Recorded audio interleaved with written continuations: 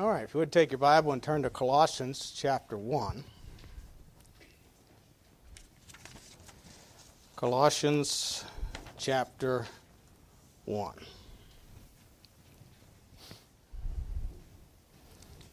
For the next couple weeks, I'm not sure how long this is going to take, you're going to be getting a history lesson, church history lesson. But we're going to address the issue of the authority of the church and what that entails. So there'll be a few more handouts as well. Colossians chapter 1, I'm going to start at verse 9. I'm going to read down through verse 19. It says, "For this cause we also, since the day we heard it, do not cease to pray for you, desire that you might be filled with the knowledge of his will and all wisdom and spiritual understanding, that you might walk worthy of the Lord unto all pleasing, being fruitful in every good work and increasing in the knowledge of God, strengthened with all might according to his glorious promise, unto all patience and longsuffering with joyfulness, giving thanks unto the Father, which hath made us meet to be partakers of the inheritance of the saints in light, who hath delivered us from the power of darkness, and hath translated us into the kingdom of his dear Son, in whom we have redemption through his blood, even the forgiveness of sins, who is the image of the invisible God, the firstborn of every creature. For by him were all things created that are in heaven and that are in earth, visible and invisible, whether it be the thrones or dominions or principalities or powers. All things were created by him and for him. And he is before all things, and by him all things consist. And he is the head of the body, the church, who is the beginning, the firstborn from the dead, that in all things he might have the preeminence. For it pleased the Father that in him should all fullness dwell."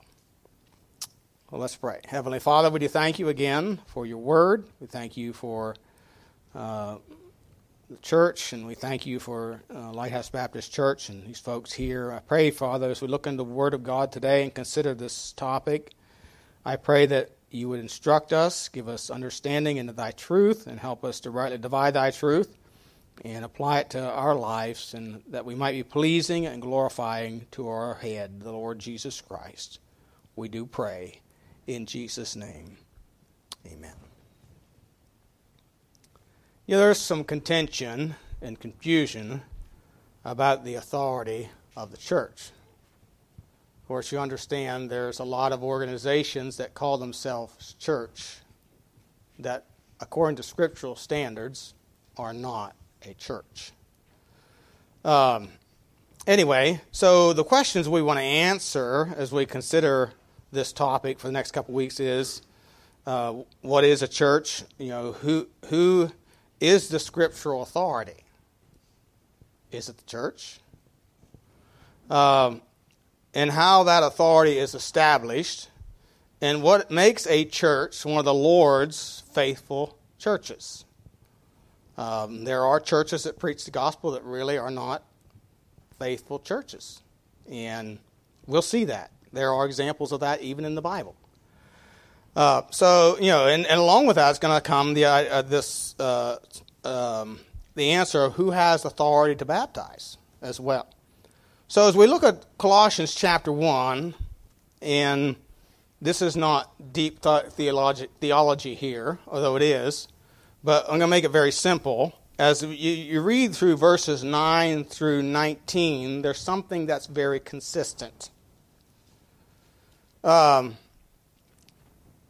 of all, in verse 9, it says, "For this cause we also, since the day we heard of it, do not cease to pray for you, and to desire that you might be filled," here's what God wants us to be filled with, "the knowledge of his will in all wisdom and spiritual understanding." So it's the Lord's will that we as a church be filled with his knowledge, which is his will. It means to know his will. Not ours. It's not church dogma that's important or church history that's important. It's his will that's important. Of course, you got a lot of different ideas in churches today. Who has authority to make who has authority to make certain doctrines or stands or whatever. No, we need to be filled with His will. It's His will, not the church's. Second thing we see here, verse 10, says that you might walk worthy of the Lord unto all pleasing, and being fruitful in every good work, and increasing in the knowledge of God. So there's a continual increasing in the knowledge of God. We'll see that throughout this passage. But one of the thing I want to note here is we're to walk worthy of the Lord. Again, it doesn't say walk worthy of the church. We're not to walk worthy of the church. You know, the church is very important. Don't misunderstand me. But it's not, the church is not the final authority. The Lord is. So we're to walk with and live pleasing to the Lord. Thirdly, we see in verse 11, it's the Lord that strengthens us, strengthened with all might according to His glorious power, unto all patience and long-suffering with joyfulness. So it's the Lord who strengthens us. It's the Lord who empowers us to endure in the Christian life. You know, as we think about, you know, He says we're to be strengthened with all might by His glorious power unto all patience and long-suffering. So you know, the real Christian life, I was talking to the Williamses a little bit about this too the other week when they were here. You know, the real Christian life sometimes is just plain hard. It's difficult. We have a world that hates us.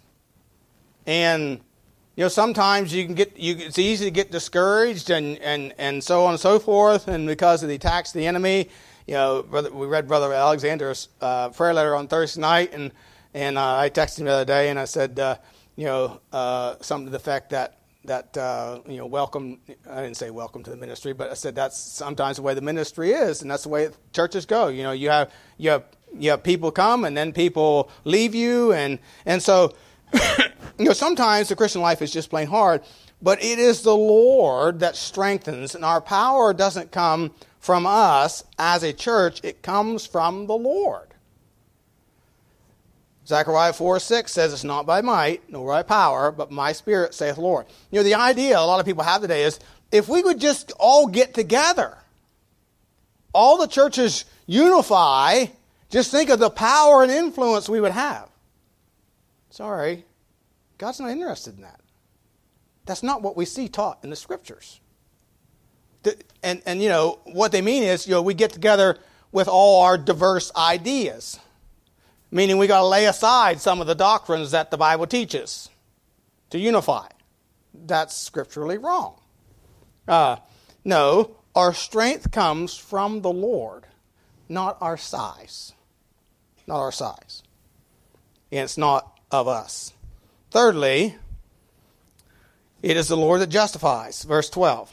Giving thanks unto the Father, which hath made us meet, or that word meet kind of means fit, to be partakers of the inheritance of the saints in light.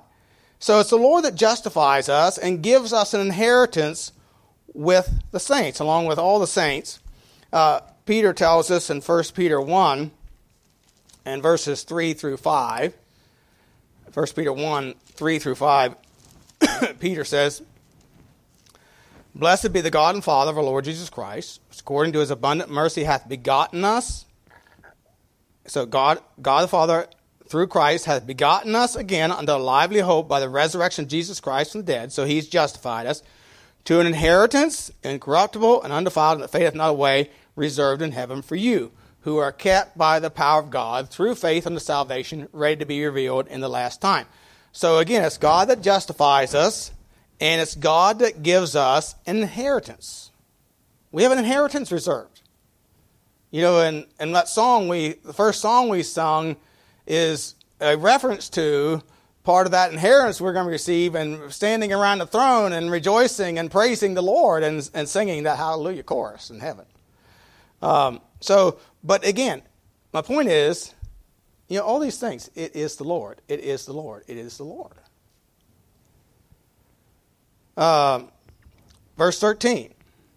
It's the Lord that saves us and gives us a transfer, if you will, from hell to heaven. or from the kingdom of Satan to the kingdom of God. Verse 13, who hath delivered us from the power of darkness and has translated us into the kingdom of his dear Son. That word translated means to be transferred from. So we've been transferred out of the kingdom of darkness and the family of the devil, and we've been placed into the family of God and the kingdom of God through salvation. So again, it's the Lord that saves us and transfers us. A church cannot save you. A church can't save you. You can join every church in the nearest 100 miles, which would probably be about 100 in this area. But you could join every church in the nearest 100 miles, and you can still die and go to hell. Because a church cannot save you, nor can a church condemn you to hell. Church does not have power to give you life or death. That belongs to the Lord Jesus Christ himself. Revelation 1:18 says, he said, I have the keys of death and of hell. And he said, I am alive forevermore, but I have the keys of death and hell. So, by the way, if you understand Catholic doctrine, all of us here are anathematized by the Catholic Church. Because if you aren't in the Catholic Church or you oppose the Catholic Church, you are anathema. That's because they believe that salvation is in the church, along with a lot of other churches do. But, a church cannot save you. The gospel and church membership are two different things. Number 6, it is through the incorruptible blood of Christ, again, that we are redeemed. Verse 14, in whom we have redemption through his blood, even the forgiveness of sins. So, our salvation is been purchased by the blood of Christ. Again, 1 Peter chapter 1 and verse 18. 1 Peter 1 and verse 18 says this, for as much as ye know that ye were not redeemed with corruptible things as silver and gold from your vain conversation received by tradition from your fathers, but with the precious blood of Christ, as of a lamb without blemish and without spot, who verily was foreordained before the foundation of the world, but was manifest in these last times for you. So, Christ was manifested for us that he might die and shed his blood for the remission of our sins. So we are redeemed. That means we are purchased back, bought out of the slave market of sin through the precious blood of Christ. Again, it's through the Lord Jesus Christ. Verse 15, number 7, it is the Lord Jesus who reveals God to us. Notice verse 15. Who is the image? Speaking about Christ here. Who is the image of the invisible God, the firstborn of every creature. Now the word image means one in whom the likeness of anyone is seen. You remember in John 14, Philip said to Jesus, show us the Father, and it sufficeth us. Or in other words, it will satisfy us. Jesus said, have I been so long with you, Philip, and you know not the Father? If you have seen me, you've seen the Father. Because in John 10 he said, I and my Father are one. So, John 1:8 says that 1:18, says that Jesus declared him or made him visible or manifest him before the world. Hebrews 1 verse 3 says, who being the brightness of his glory, the express image, the exact likeness, you might say, of his person, and upholding all things by the word of his power, when he by himself purged our sins, sat down at the right hand of the majesty on high. So Jesus Christ reveals to us in a human body who God is, what God is like. What kind of life did he live? He lived a sinless life. He reveals to us that God is sovereign. He could say to the wind and the waves, peace be still. And they were still. He could say to the disciples who fished all night and didn't catch anything, and by the way, they were professional fishermen. He said, cast your net on the right side, and you shall find.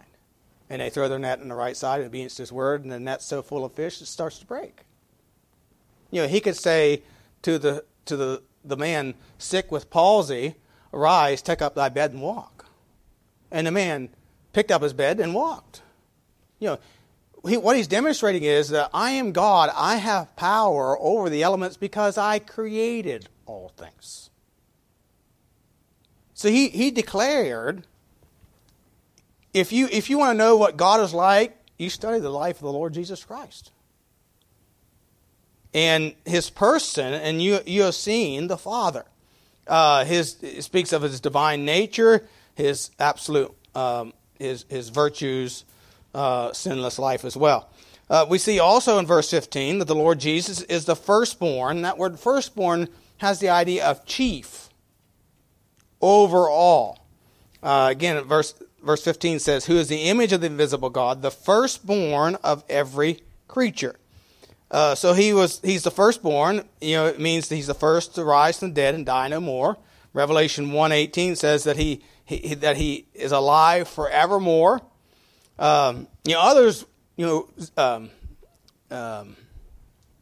Lazarus, Jesus raised Lazarus from the dead, but Lazarus died later again and was later buried. And of course, he'll be resurrected at the last day. But Jesus, when Jesus resurrected from the dead, he resurrected to die no more. He's the firstborn to rise and never die. First to rise and never die.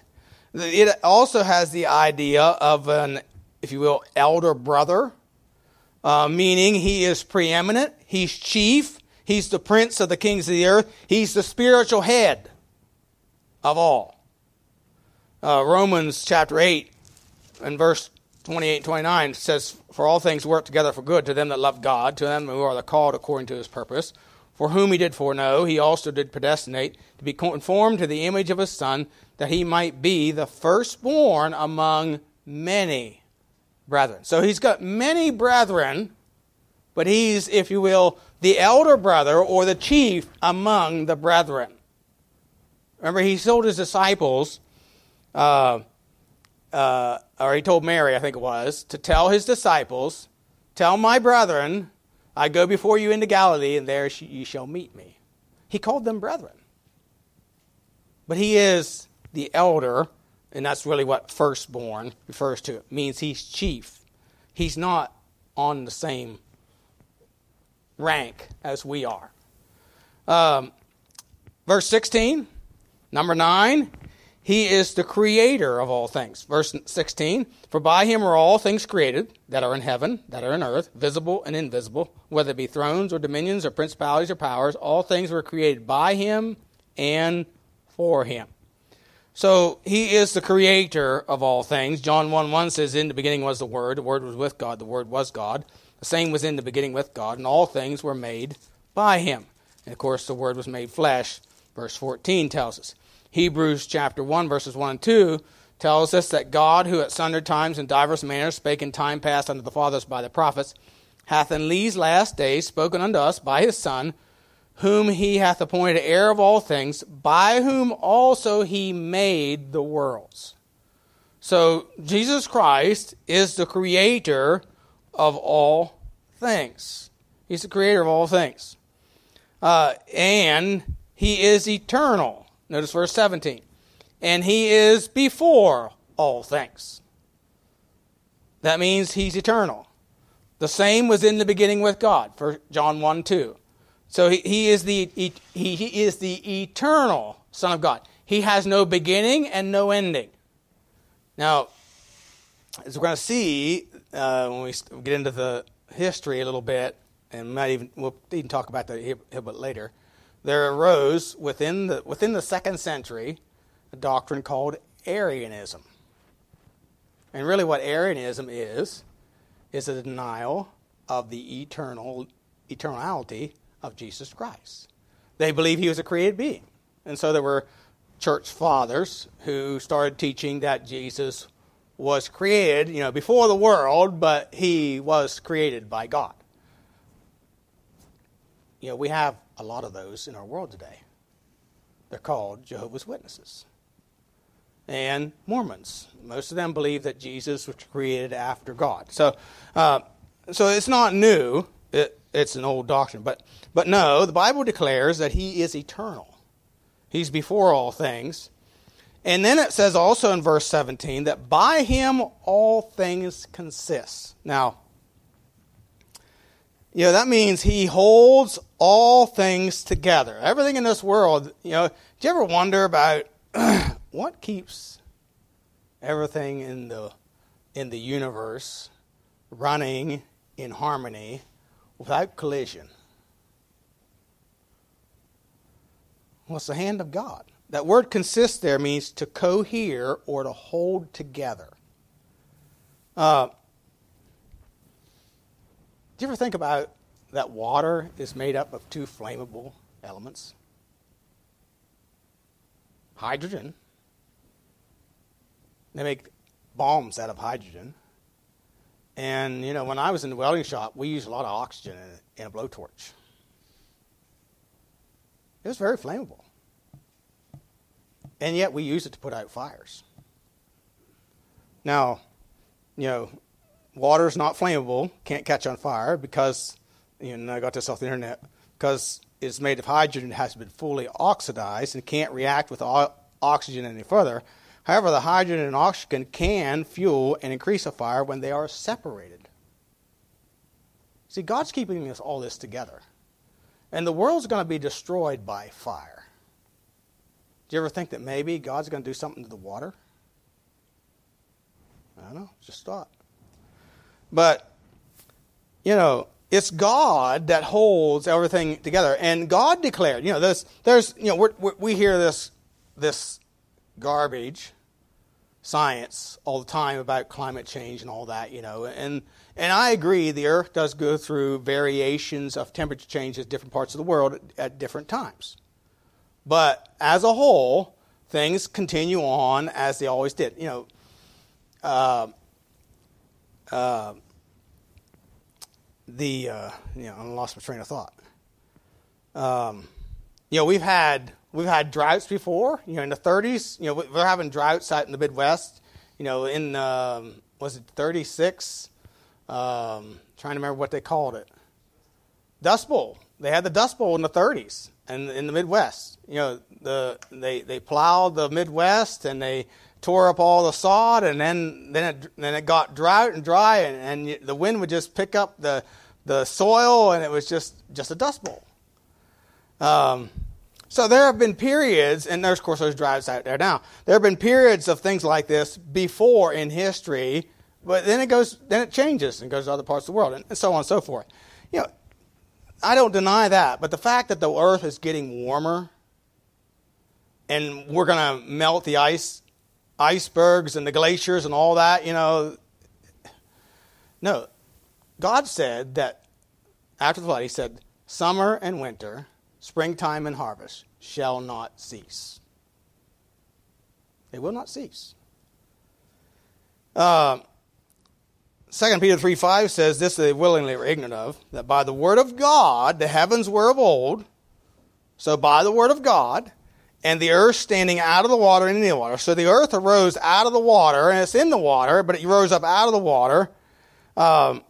And so it rose up out of the water, and of course, Brother Williams explained about the canopy, and it was all kept in its boundaries by the word of God, and of course, God broke that canopy during the flood and also opened the boundaries of the water under the earth during the flood and brought about that flood, and then he sent it back to its boundaries. It's by a decree of God and his spoken word. So it's God that holds all things together. It's by him all things consist. And then we see also in verse 18 that he is the head of his church. Look at verse 18. And he is the head of the body, the church, who is the beginning, the firstborn from the dead, that in all things he might have the preeminence. Now, in every one of these verses, the reason I did this was to point out or show to you that all these things come from the Lord. Everything. Creation itself. And creation being kept together, running smoothly, as much as man is trying to corrupt the world and all that. But it continues as it is, and will continue until the Lord comes. And, by the way, there is going to be great climate change when the Lord comes. I mean, it is going to get warm. There's going to be fire. It's not going to be funny. People are going to die because of their opposition to God. It's going to be God's judgment. So, yes, there is going to be climate change. But the Lord's going to bring it about. It's not being caused by the methane gas from the burps of cows, or too many people breathing and that sort of thing, or the gasoline, the fumes out of the muffler of your car. By the way, carbon dioxide, trees like that stuff, and so do plants. But anyway, no, all these things come from the Lord, and the Lord Jesus is the head of his church, or his churches as they are now. That it's each church of his. The word head here means supreme, chief, prominent of persons, master, or Lord. Now, this reference similar to this is used 3 times here in the book of Colossians. Here in chapter 1, verse 18. Also in chapter 2, verse 10, where it says, and ye are complete in him. So he's writing to the church at Colossae. Ye are complete in him, which is the head. So it's referring to Christ as the head of all principality and power. He's the head of all principality and power, and he's the head of the church. Verse 17, which are the shadow of things to come, but the body is of Christ. So the church is of Christ. A church is the body of Christ. Verse 19, not holding the head. What's interesting about that word head there? It's capitalized. Referring to the person of Christ. Not holding the head, from which all the body, by joints and bands having nourishment, ministered and knit together, increaseth with the increase of God. So when he's talking about all the body, by joints and bands. So he's comparing, a church to a body, and every body has joints and has bands and things that make it work and move. And see, you and I are the joints and bands of this body that make it work and move. But we get our nourishment, our direction, our instructions come from the head. That's the command center. And that is Christ for every church. Of course, Ephesians uses some of this terminology in Ephesians chapter 4 and verse 15. Says, but speaking the truth in love, may grow up into him in all things, which is the head, even Christ. So we're to grow up in him, because he is the head. Chapter 5 and verse 23 says, for the husband is the head of the wife, even as Christ is the head of the church, and he is the Savior of the body. So as we think about the Lord, Jesus Christ, being the head of the church, what exactly does this mean?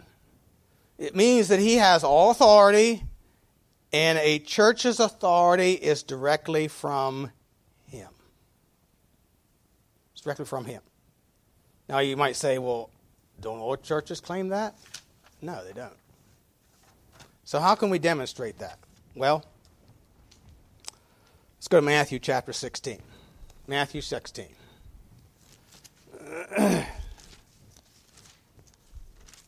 Matthew 16. We see that the Lord Jesus Christ, first of all, the Lord Jesus Christ is the builder and head of his churches. Matthew 16, verse 13. When Jesus came into the coast of Caesarea Philippi, he asked his disciples, saying, whom do men say that I, the Son of Man, am? And they said, some say that thou art John the Baptist, some Elias, and others Jeremiah, or one of the prophets. He saith unto them, but whom say ye that I am? And Simon Peter answered and said, thou art the Christ, the Son of the living God. And Jesus answered and said unto him, blessed art thou, Simon Bar-Jonah, for flesh and blood hath not revealed it unto thee, but my Father which is in heaven.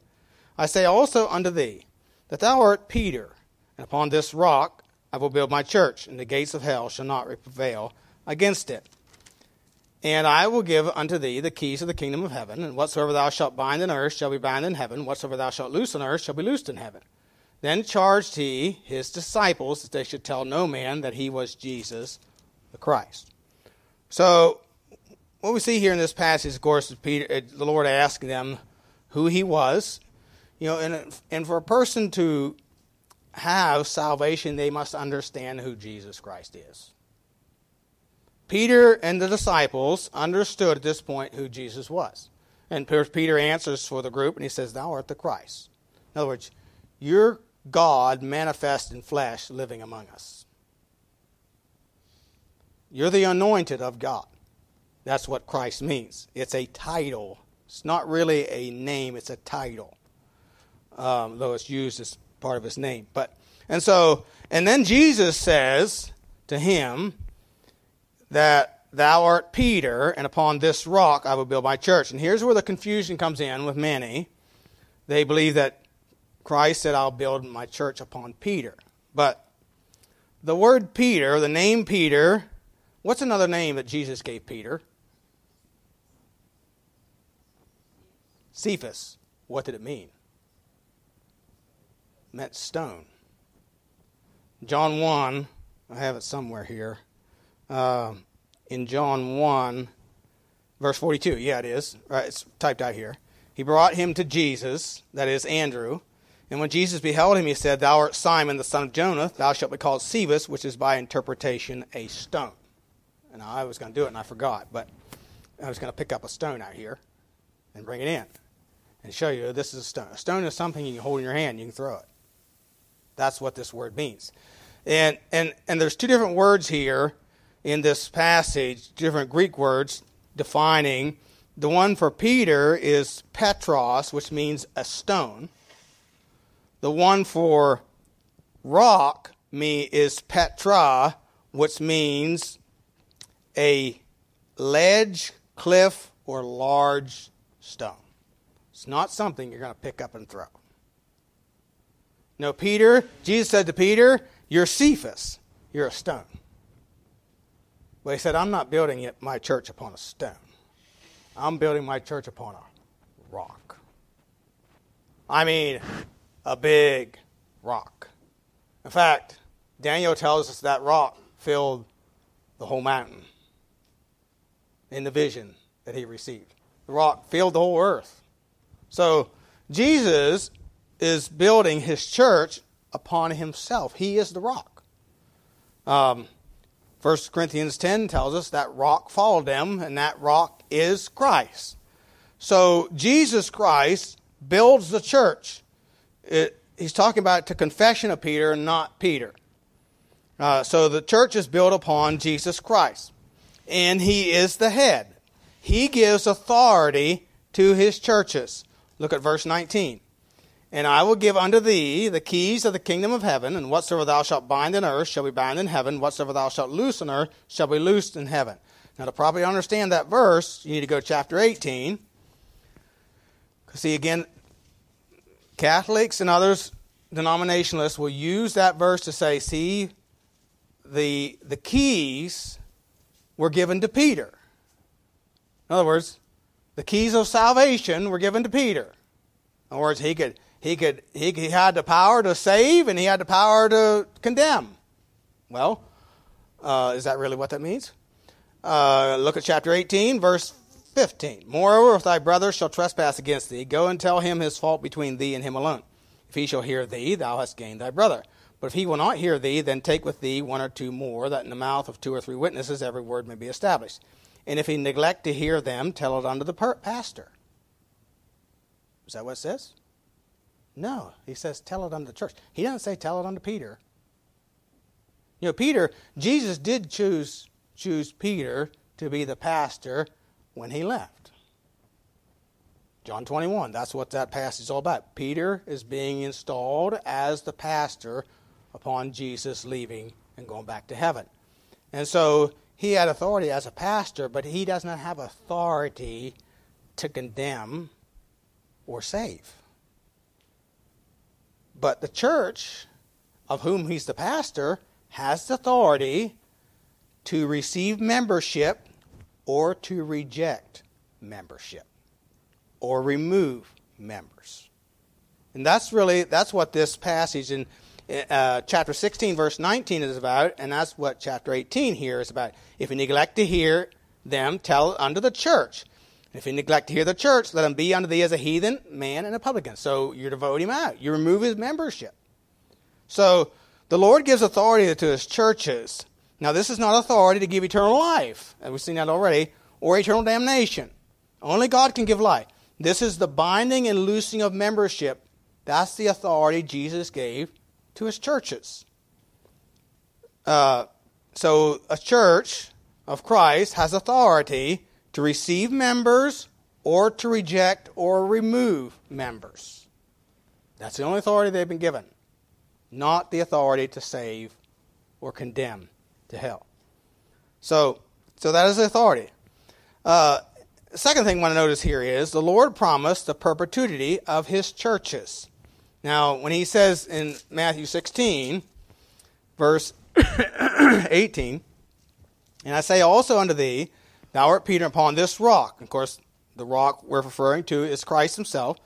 I will build my church, and the gates of hell shall not prevail against it. And then go to chapter 28 and verse 18. Chapter 28, verse 18. Jesus is about ready to leave his disciples and go back to heaven. It says, and Jesus came and spake unto them, saying, all power, that's important, all power is given unto me in heaven and earth. Go ye therefore and teach all nations, baptizing them in the name of the Father, and of the Son, and of the Holy Ghost, teaching them to observe all things whatsoever I have commanded you. And lo, I am with you always, even unto the end of the world. Amen. So, he says, all power is given unto me. Jesus said that. The word power here is the word exousia. There's two words used for power in the Bible. In Romans 1:16, Paul talks about, I'm not ashamed of the gospel, for it is the power of God. The word there is dunamos, similar to our word dynamite. Whereas the idea there is the word of God or salvation has the power or the ability to change people, change hearts. The word here is exousia. It has to do with authority. Authority. Not change, but authority. And so Jesus is saying, all authority. I have universal authority. The authority to do as I please. And you remember Thursday night, I think I read this portion, when I think it was in Daniel was answering Nebuchadnezzar concerning his dream, his vision about the tree. And he says that you need to learn that God does as he pleases in his kingdom. And what he's saying is, look, Nebuchadnezzar, you need to understand something. You are not sovereign. God is. And when you rebel against God, he can bring you down. And he did. So God and Jesus Christ is saying, Jesus is saying here to his disciples, look, I've been given universal authority. I have all authority over all creation, all mankind. I am the authority. It's been given to me. And Jesus Christ then authorized or passed that authority of loosing and members and receiving members onto his churches. So if you notice here in verse 20, he's teaching them, his disciples, his church, to observe all things whatsoever I commanded you. So we're to be in obedience to him. He's the authority. And lo, I am with you always. How long? Even to the end of the world. Now that phrase, end of the world, means it speaks of a perpetuity of time, or rather the consummation of the age preceding Christ's return. So really the idea is until Christ comes back. We've been given, this authority is passed on from church to church. So God rules in this time over his people through his churches, over which Christ is the head. 1 Peter 5:4 calls him the chief shepherd. He's the chief. Remember, he's the firstborn. He's the elder brother. A pastor without a church has no authority whatsoever. He's just a man out there like everyone else. No, it's the church to which the Lord Jesus gave authority. Yes, a pastor is to lead the church, but he is not the authority. The church is. The church has the authority. And so, as we think about all this, as we come to some conclusions here, I'm about finished. So salvation is not in a church or through a church, but in a person. The person and work of the Lord Jesus Christ. So a church can't save you.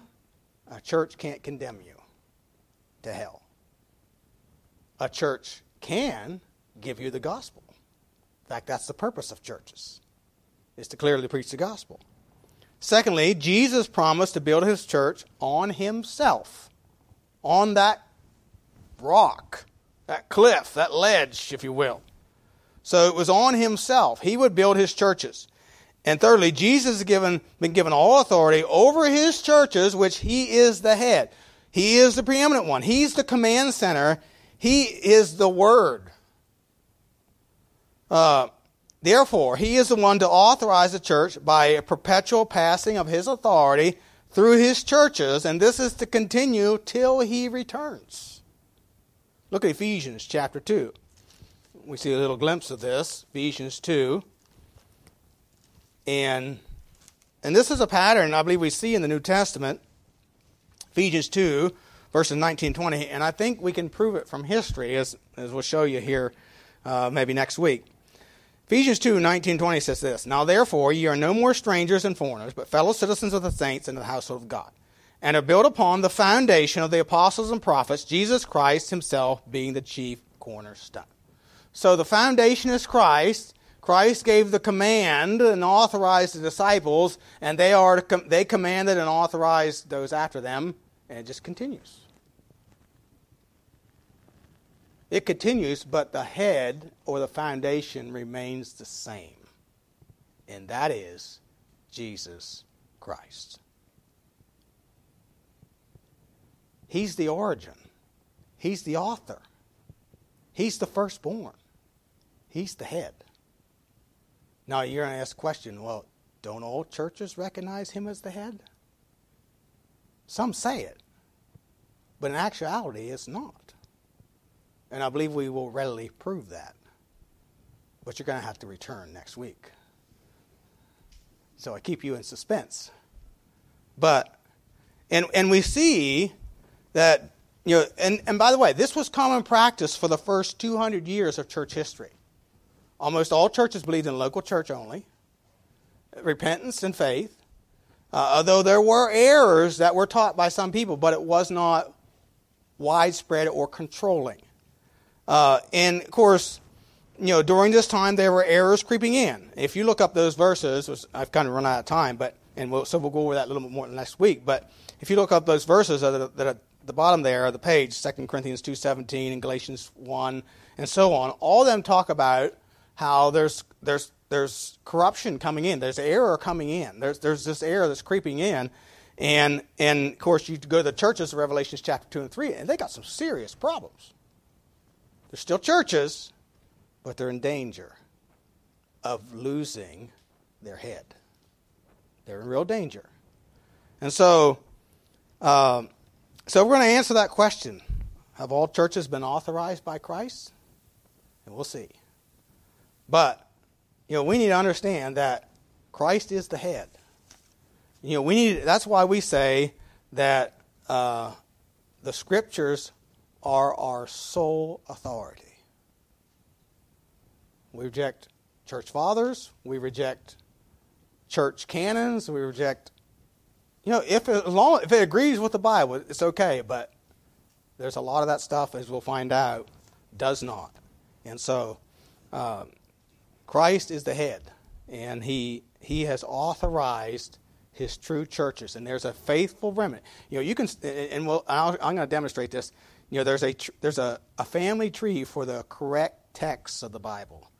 There's a family tree for the corrupt texts of the Bible. And what you're going to see is there's a family tree of the faithful churches, and there's a family tree of the corrupt churches. And by the way, the family tree of the corrupt churches is the origin of the corrupt Bibles. They're all the same. Jesus said, "You shall know them by their fruits." And so we will identify those corruptions and the faithful ones.